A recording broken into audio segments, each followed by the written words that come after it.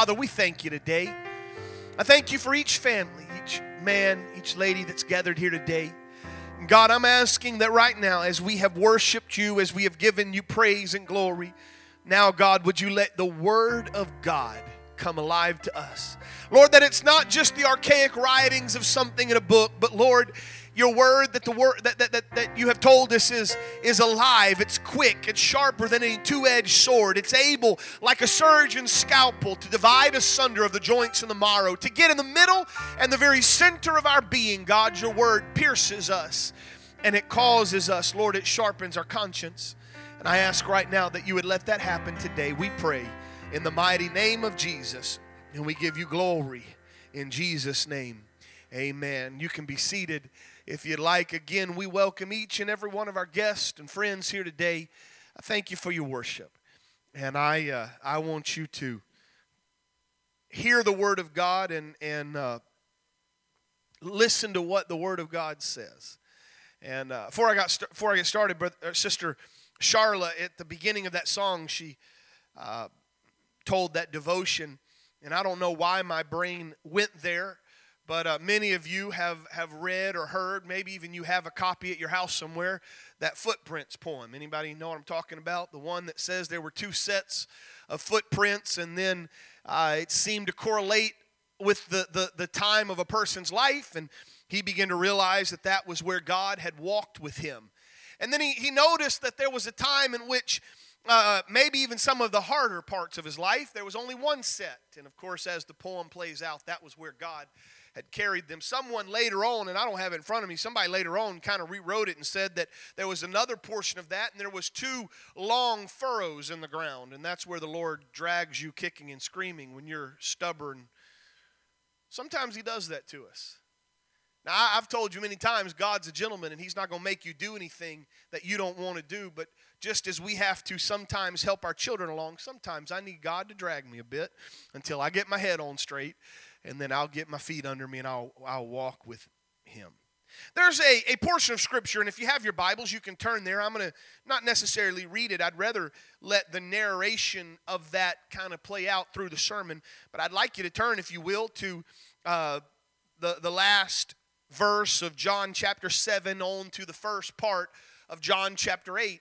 It's a familiar portion of Scripture. In fact, it's a portion of Scripture that is played out in many Easter dramas and different places. It has within the story, and I don't mean story in the sense that it's something that's fiction, but in the playing out of events, it lends itself to a very vivid picture that plays out. Can you imagine? This is after, and I know we have preachers in the midst, and you've had that same problem when you're studying and you start finding out other things in the Word of God. You start seeing other things, and you kind of have too much to preach, and that's how I am today. I'm going to have to come back to John chapter 7 at a later time and preach, because I began to see some incredible parallels in John chapter 7. John chapter 7 is where Jesus stood up at that feast of booths or Feast of Tabernacles, and while they're bringing that pitcher of water in a ceremonial type parade, Jesus stands up on the last day, verse 37 of John 7, and says, if anyone thirsts, let him come to me and drink. Whosoever believes in me, as the Scripture has said, out of his belly, or even, if you will, out of his heart shall flow rivers of living water. Now this, he was talking about the Holy Spirit, which they were going to receive, but he had not yet been resurrected. He'd not yet been glorified, so they're going to have to wait a moment. But it's that time, and at the end of chapter 7, everybody goes home. The tabernacle, or the Feast of Tabernacles, is over. Those that have gathered in Jerusalem had gone back to their homes, and Jesus goes to the Mount of Olives. In John chapter 8 and verse 2, and that's where I want you to catch, early one morning, as Jesus was prone to do when he was around Jerusalem, he goes into the temple. Now, the temple was a holy place. It was a place of structure. It was a place of worship. It was a place of ritual. It was a place of salvation at this point, because they were still, if you will, living with that law. And as he sits down there in the outskirts of that temple, in the outer courts, And he begins to teach. People are gathering to him. People are flocking to him. And he sits in that seat as a rabbi or as a teacher, and he is telling them and trying to explain that the scriptures that are read and the scriptures that are quoted are more than just ritual, but they are coming to pass. If you remember another place in Scripture where Jesus sat in the temple, or in the synagogue rather, and he asked them to bring him a scroll, which would have been their Bible, if you will. And he unrolls that scroll to the book of Isaiah, and he begins to read and probably even quote from the book of Isaiah. And when he's done, after saying, he was wounded for our transgression, he was bruised for our iniquity, the chastisement of our peace was upon him, he rolls that scroll up, and he says, today this is fulfilled in your midst. One of the things as I continue to study the Bible, and let me just remind you, you're never going to know enough about the Bible to quit studying the Word of God. If you don't believe me, I want you to talk to Brother Farino, one of the most learned, studied men I've ever been around. And he'll tell you he's still finding things that God shows him and how it all puts together. I love the Word of God. And as I read the Word of God, I am struck by how they had the absolute revelation of God and of the Messiah in their midst, and they missed it. The one that was going to set them free was sitting in the middle of that temple on that day, and he was there. He was speaking to them. Some were receiving, others were distant, and they missed it. During this time, the scribes and the Pharisees, I can only imagine that it had to have been quite an event.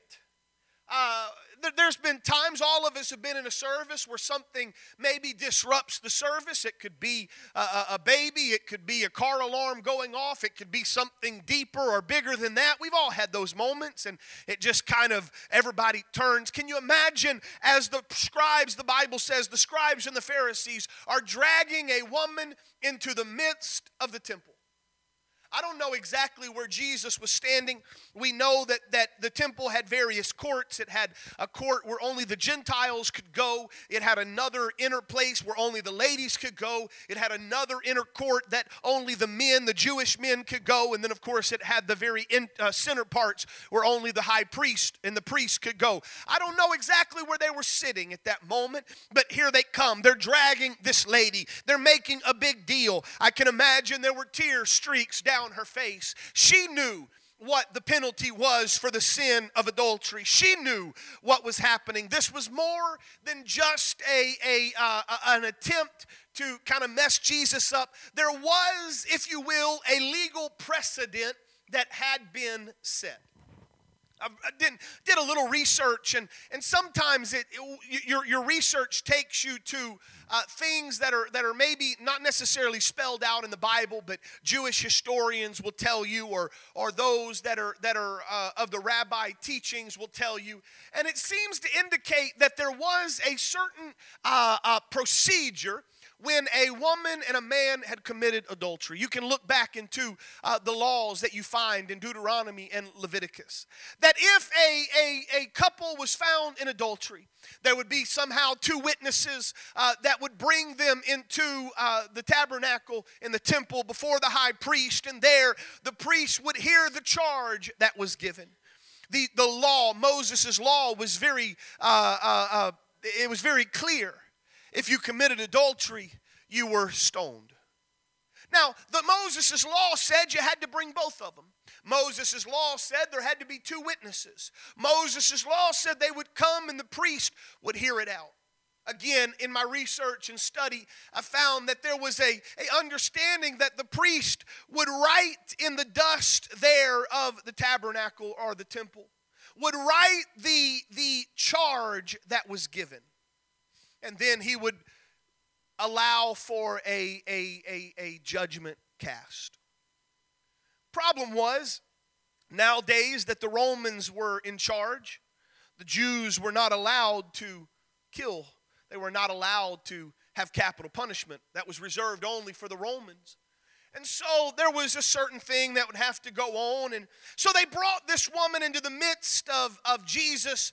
And they wanted Jesus to say, yes, she sinned, let's stone her. And of course, everybody would have picked up stones and stoned her, and then they would have taken Jesus to the magistrates of the Roman rule and said, this man, he told us we should stone her, and people did, and he incited a riot. They had it all planned out.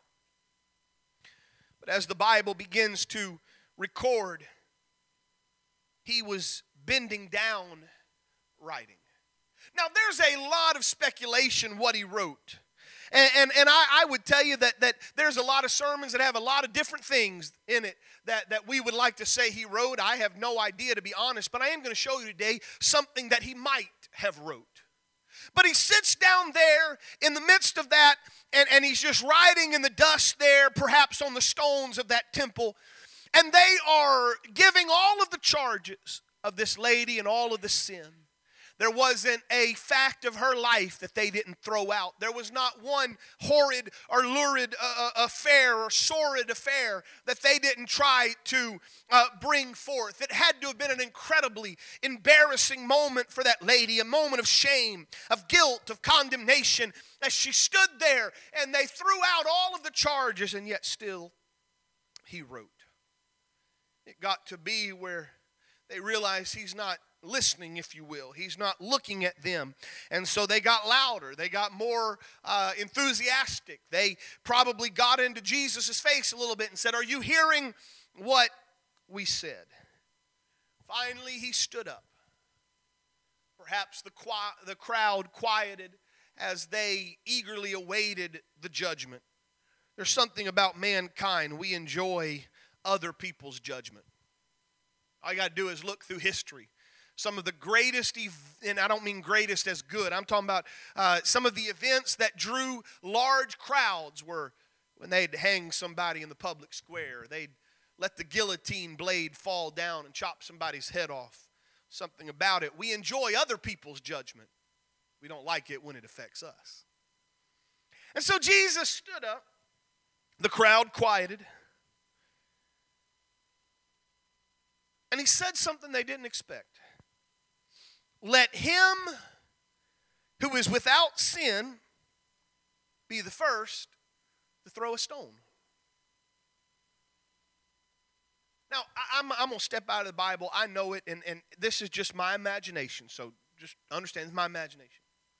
Jesus had a sarcastic streak that ran through him, especially when it came to scribes and Pharisees, because he understood what their heart was like. He understood how they had twisted Scripture, and he called them, he said, your holiness is like whitewashed painted tombs. You look good on the outside, but inside you're full of dead men's bones. He knew who he was talking to. I don't recommend this necessarily this type of teaching or leadership, but I remember when I was at a youth camp, Sister Stacy, I think you were probably there helping out, and I remember there was a guy at camp, Brother Keith, you'll know who I'm talking about. I'm not going to mention names, but you'll maybe even remember the situation. But there was a guy there. He thought he was all that in a bag of chips. He just kind of had an arrogant streak in him and a prideful streak. And he was a bully, to be honest. He wasn't very big, but he liked to show himself, and he liked to pick on those. And there was an old country kid who was as backwards as could be. He didn't have any couth. He didn't have any manners. He was as backward as can be. And one day, this bully got a hold of that backwards kid, and he was pushing him for all he's worth. And he started kind of punching and hitting him, and that poor backwards country kid just had enough, and he roundhouse kicked that bully in the face and dislocated his jaw. Of course, I'm sitting back there going, yeah. Well, they took the bully to, I guess, to the doctor, the hospital, whatever, and fixed his jaw, got it back in place. And he showed up that night, and he was gonna let that backwards farm kid have it. He had grabbed a baseball bat out of his car, and he was coming, and he was going to take it. Well, one of the counselors, Brother Trent Sheeran, kind of stopped all the proceedings.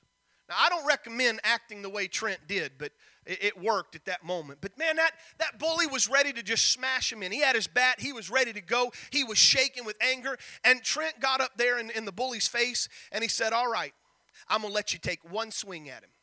Go ahead, hit him. And that bully just shook. Come on, hit him. Come on, hit him.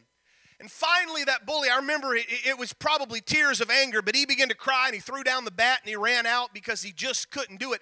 That's the feeling I get with Jesus.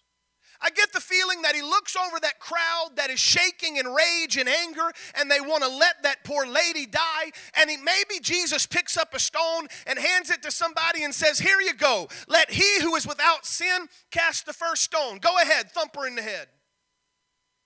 He goes to the next. Are you ready? Go ahead and thump her in the head. And the Bible says, especially the King James Version, it says that starting from the eldest to the youngest, it says being convicted by their own conscience. Jesus didn't have to call them out. Jesus didn't have to do it. Jesus didn't have to say, I know what you've done, I know what you've done. But the conscience within them, and one by one, stones thudded to the ground, until they left, starting from the oldest who had the most sin just because of the years they had lived to the youngest. And finally, Jesus stood in front of that lady and said to her, woman, where'd they go? Where are your accusers? She looked around and she says, I don't see anybody. And Jesus says, neither do I condemn thee. Go and sin no more. Now, we've heard that story. I've preached a lot of different ways on that story. I've preached that we got to be careful the stones that we want to throw, lest it comes back to us. We can preach the salvation of Jesus Christ, the one that ultimately could have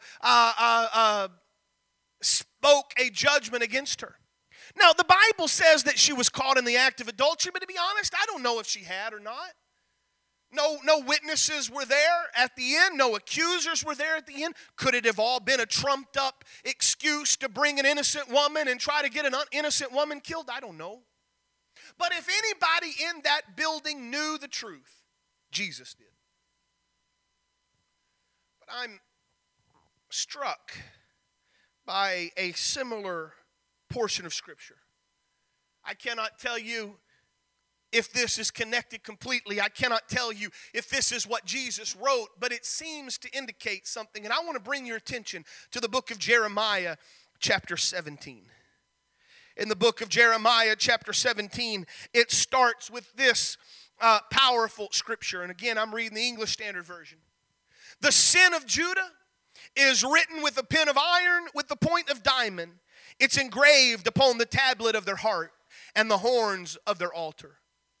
It seems, and again, this is Jeremiah talking to a backslidden Judah, a backslidden people of God that have left their first love. In fact, as you go forth in verse 2 and 3 and 4, it says that your children are remembering all of those altars that you made and those, for lack of a better word, totem pole idols that you erected. And they remember that beside every green tree and upon every hill and every mountain, all of that you sacrifice to false gods. The understanding is this: the sin became engraved upon their heart, not with just something that smudged, but the point of iron, the pen, the point of a diamond. It was a something that was so branded upon their heart they could never forget it. It's the conscience that we have. See, this is what's very interesting about the forgiveness of God, and that is that God can forgive you, and the Bible says that God even forgets your sin, but it says nothing about us forgetting our sin. And some of you, that there's moments in which you close your eyes at night, and even though you're forgiven, I'm not saying even in a guilty manner, because I do think that is the thing that God removes when we are forgiven and when we are saved. He removes the guilt of our sin, but we remember it.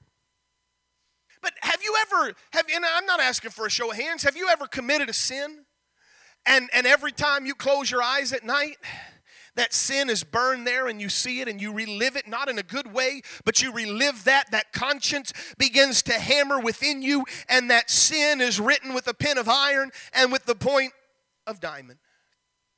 Jeremiah begins to continue to preach, and he begins to say, because of your sin, you're going to lose everything. All of your treasure, all of your wealth, I'm going to give to the enemy for a spoil. You're going to loose your hand from the heritage that I gave you. You're going to serve a foreign country in a foreign place. You're going to be exiled out of that. I will make you, and it goes on to say, cursed is the man who trusts in man, who makes flesh or his strength, whose heart turns away from the Lord. He shall be like a shrub in the desert. He shall not see any good come. He shall dwell in the parched places of the wilderness and in an uninhabited salt land. That sin becomes so engraved. But in a reference to probably Psalms chapter 1, Jeremiah also says, but blessed is the man who trusts in the Lord, whose trust is in the Lord. He shall be like a tree planted by the water that sends out his roots by the stream and does not fear when the heat comes, for his leaves remain green, and is not anxious in the year of drought, nor does he cease to bear fruit. But watch this next portion of Scripture. It says, the heart is deceitful above all things and is desperately sick. Who can understand it? A question has been raised. Who can search the heart? It reminds me of the book of Psalms, chapter 139, verse 23, where it says, and we sing an old hymn, if you will, it says, search me, O God, and know my heart. Try me and know my way. See if there be any wicked way in me, and lead me in the way everlasting. The question was raised, who searches the heart? Who looks on the inside? And the answer goes in verse 10 of Jeremiah 17, I, the Lord, search the heart. I, the Lord, test the mind, to give every man according to his ways, according to the fruit of his deeds. I'm trying to link these two passages of Scripture because they're in a broken heap at the feet of Jesus, surrounded by arrogant people that had stones in their hand. There was one who could test the heart. There was one who could try the spirit. There was one who knew beyond a shadow of a doubt what was in each and every one of them. And so it was that they stood there. But I want to take your attention to the book, or to the book of Jeremiah, chapter 17, and I want you to look at verse 13. O Lord, the hope of Israel. A very simple translation, and I don't speak Hebrew. I can't even claim to be even a scholar of Hebrew, but a very simplistic translation of that word hope means a cleanser or a restorer. So they said, O Lord, the hope, the restorer, the cleansing of Israel. All who forsake you shall be put to shame. And those, watch this, those who turn away from you shall be written in the earth. For they have forsaken the Lord, the fountain of the living water. If you take that verse and you go into John chapter 7 and John chapter 8, Jesus said, I am that living water. I know I'm pulling from other verses right now. I am the water that you drink and never thirst again. I am the baptism that you can receive that can cleanse you of all of your sin, your guilt, and your shame. But I wonder, and maybe I'm stretching it, but I wonder when Jesus wrote in the dirt, I wonder if he was writing their names. I wonder if he was writing those that held the stones. He was not writing the name of the woman crumpled in a heap, but perhaps he was writing their name. And maybe, just maybe, they remembered that verse they would have heard and they would have read in Jeremiah chapter 17 and verse 13. O Lord, the hope of Israel, all who forsake you shall be put to shame. Those who turn away from you shall be written in the earth, for they have forsaken the Lord, the fountain of the living water. But it's verse 14 that brings it all together. It's verse 14 that connects Jeremiah to the hope that that lady had at the feet of Jesus. For Jeremiah wrote in verse 14, heal me, O Lord, and I shall be healed. Save me, and I shall be saved. For you are my praise. For behold, they say unto me, where is the word of the Lord? Let it come. Those that gathered there on that day in the tabernacle were not wanting to see redemption. They were not wanting to see restoration. They were not wanting to hear the word of the Lord. They simply wanted death to come to someone that may not have even deserved it. But when the God of all justice stood there, and when the God who is the God of the Old Testament, in fact, many times in the New Testament, it says that everything about Jesus and everything about this hinges on the words of the prophets, of the law, and of the historical books. Jesus stood there and he knew better than anybody else. Jesus said, I'm the restorer. I'm the cleanser. All you have to do is ask. Jeremiah said, heal me. I know I've sinned and come short of the glory of God. Heal me. Restore me. I know there's those that want the word of God to come, but they don't understand what's in that. They want judgment to fall, but they don't realize that cleanser, you can either have your name written in the dust, which is a temporary thing, or you can have your name written in the Lamb's book of life. And I would much prefer the latter. That woman standing there, or kneeling, however it was at that time. She stood there at Jesus, and now she would have known whether or not she sinned. So many things were done wrong that day. There was no man brought. I'm not the brightest person in the world, but I know adultery takes two. Where's the man? Although there's Sadducees and Pharisees and scribes there, there's no mention of the witnesses. Seems to me that it was a kangaroo court. It wasn't right. They weren't even following their own law. Going on in John chapter 8, verse 12, after that, after Jesus said, neither do I condemn thee, go and sin no more. Again, Jesus spoke to them saying, I am the light of the world. It's the second I am statement that you find in the book of John. Jesus, in that, if you'll let me kind of give you another way of looking at, Jesus was telling them, I am the light that even illuminates the law. You came and you thought you could kind of mess everything up, but I'm showing you how far away from the law you've gotten. You can't even do what's written down. But I'm not here just to condemn the world. I'm not here just to throw everybody out and say I'm done. Even though it may have been some times where the Lord said, I repent that I even made man. They've walked away. It drives me crazy, the arrogance of their sin. But here Jesus stood. And I think he heard a cry of Jeremiah. Heal me, and I shall be healed. Save me, and I shall be saved.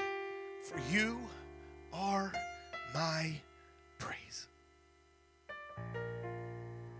I don't know everything that Jesus wrote, but that's not what matters today. What matters is what Jesus can erase. Jesus looked at that woman. And again, going on the assumption that she had really sinned, when they walked away convicted of their conscience. Jesus didn't tell them to leave, by the way. They could have stayed there and they could have asked forgiveness, and God could have done the same thing that he was about to do to that lady. Neither do I condemn thee. Go and sin no more. Now, this is an interesting time frame. It's a time frame between the law and between the book of Acts, the time where the Holy Ghost is poured out and repentance and baptism in Jesus' name. There's a time in which Jesus walked on the earth that God became flesh. God is standing in their midst, and whatever God says works. And God said in one just sentence, I'm going to take away your sin, and I'm going to give you the ability to go and sin no more. He healed her. We talk a lot about it, and I believe it. I've seen some healings in my life. Others here in this place have seen some incredible miracles take place. Those that have been able to go overseas, there are incredible miracles there. And I'll tell you right now, if somebody died and we prayed for them and they came back to life, that's an incredible miracle. If somebody was blind and God opened their eyes, I'd shout for joy. If deaf ears were unstopped, it would be amazing. But the greatest miracle that can ever happen is the one that says, I forgive you and I cleanse you. Now go and sin no more. Would you stand today? I've linked an Old Testament to a New Testament revelation. Go and sin no more. Even though the sin might be inscribed on our hearts and our conscience as if it was carved by stone, or carved by a pen of diamond, I would tell you today that God says I can even cover that. For I'm the hope of Israel. I'm the restorer of Israel. I'm the living water you can drink and never thirst again. And I believe that today there are some that need to come into His presence. You're not being dragged today. No one's going to throw you up around the altar. No one's going to pick a stone and stand behind you. This comes between you and God alone. Because now you can boldly stand in His presence. And you can say, God, I'm broken. Lord, I know the sin that's written. I feel that guilt and that shame. I see all of that that's written so deep in my heart, God. In my conscience cries each and every waking moment of my life. Lord, I know what I've done. But God, I'm coming into your presence. Would you cleanse me? Would you wash me white as snow? Would you forgive me of the sin that I've committed, Lord? And would you fill me with your presence, that I might go and sin no more. Father, right now across this building, I'm preaching to those who are hearing the Word of God. Lord, we all face those sins that are so deeply imprinted on our soul. But God, right now, the hope stands here today. You said today is the day of salvation. Right now is an acceptable time. There's nothing that should hinder this. God, you're here. Yes, you're a God of justice. Yes, you're a God that demands that the law was followed. But Lord, that blood that you shed on Calvary, you took our place. You ransomed us. You redeemed us by your blood, the spotless blood of an innocent lamb, Lamb of God. Lord, I pray right now that you would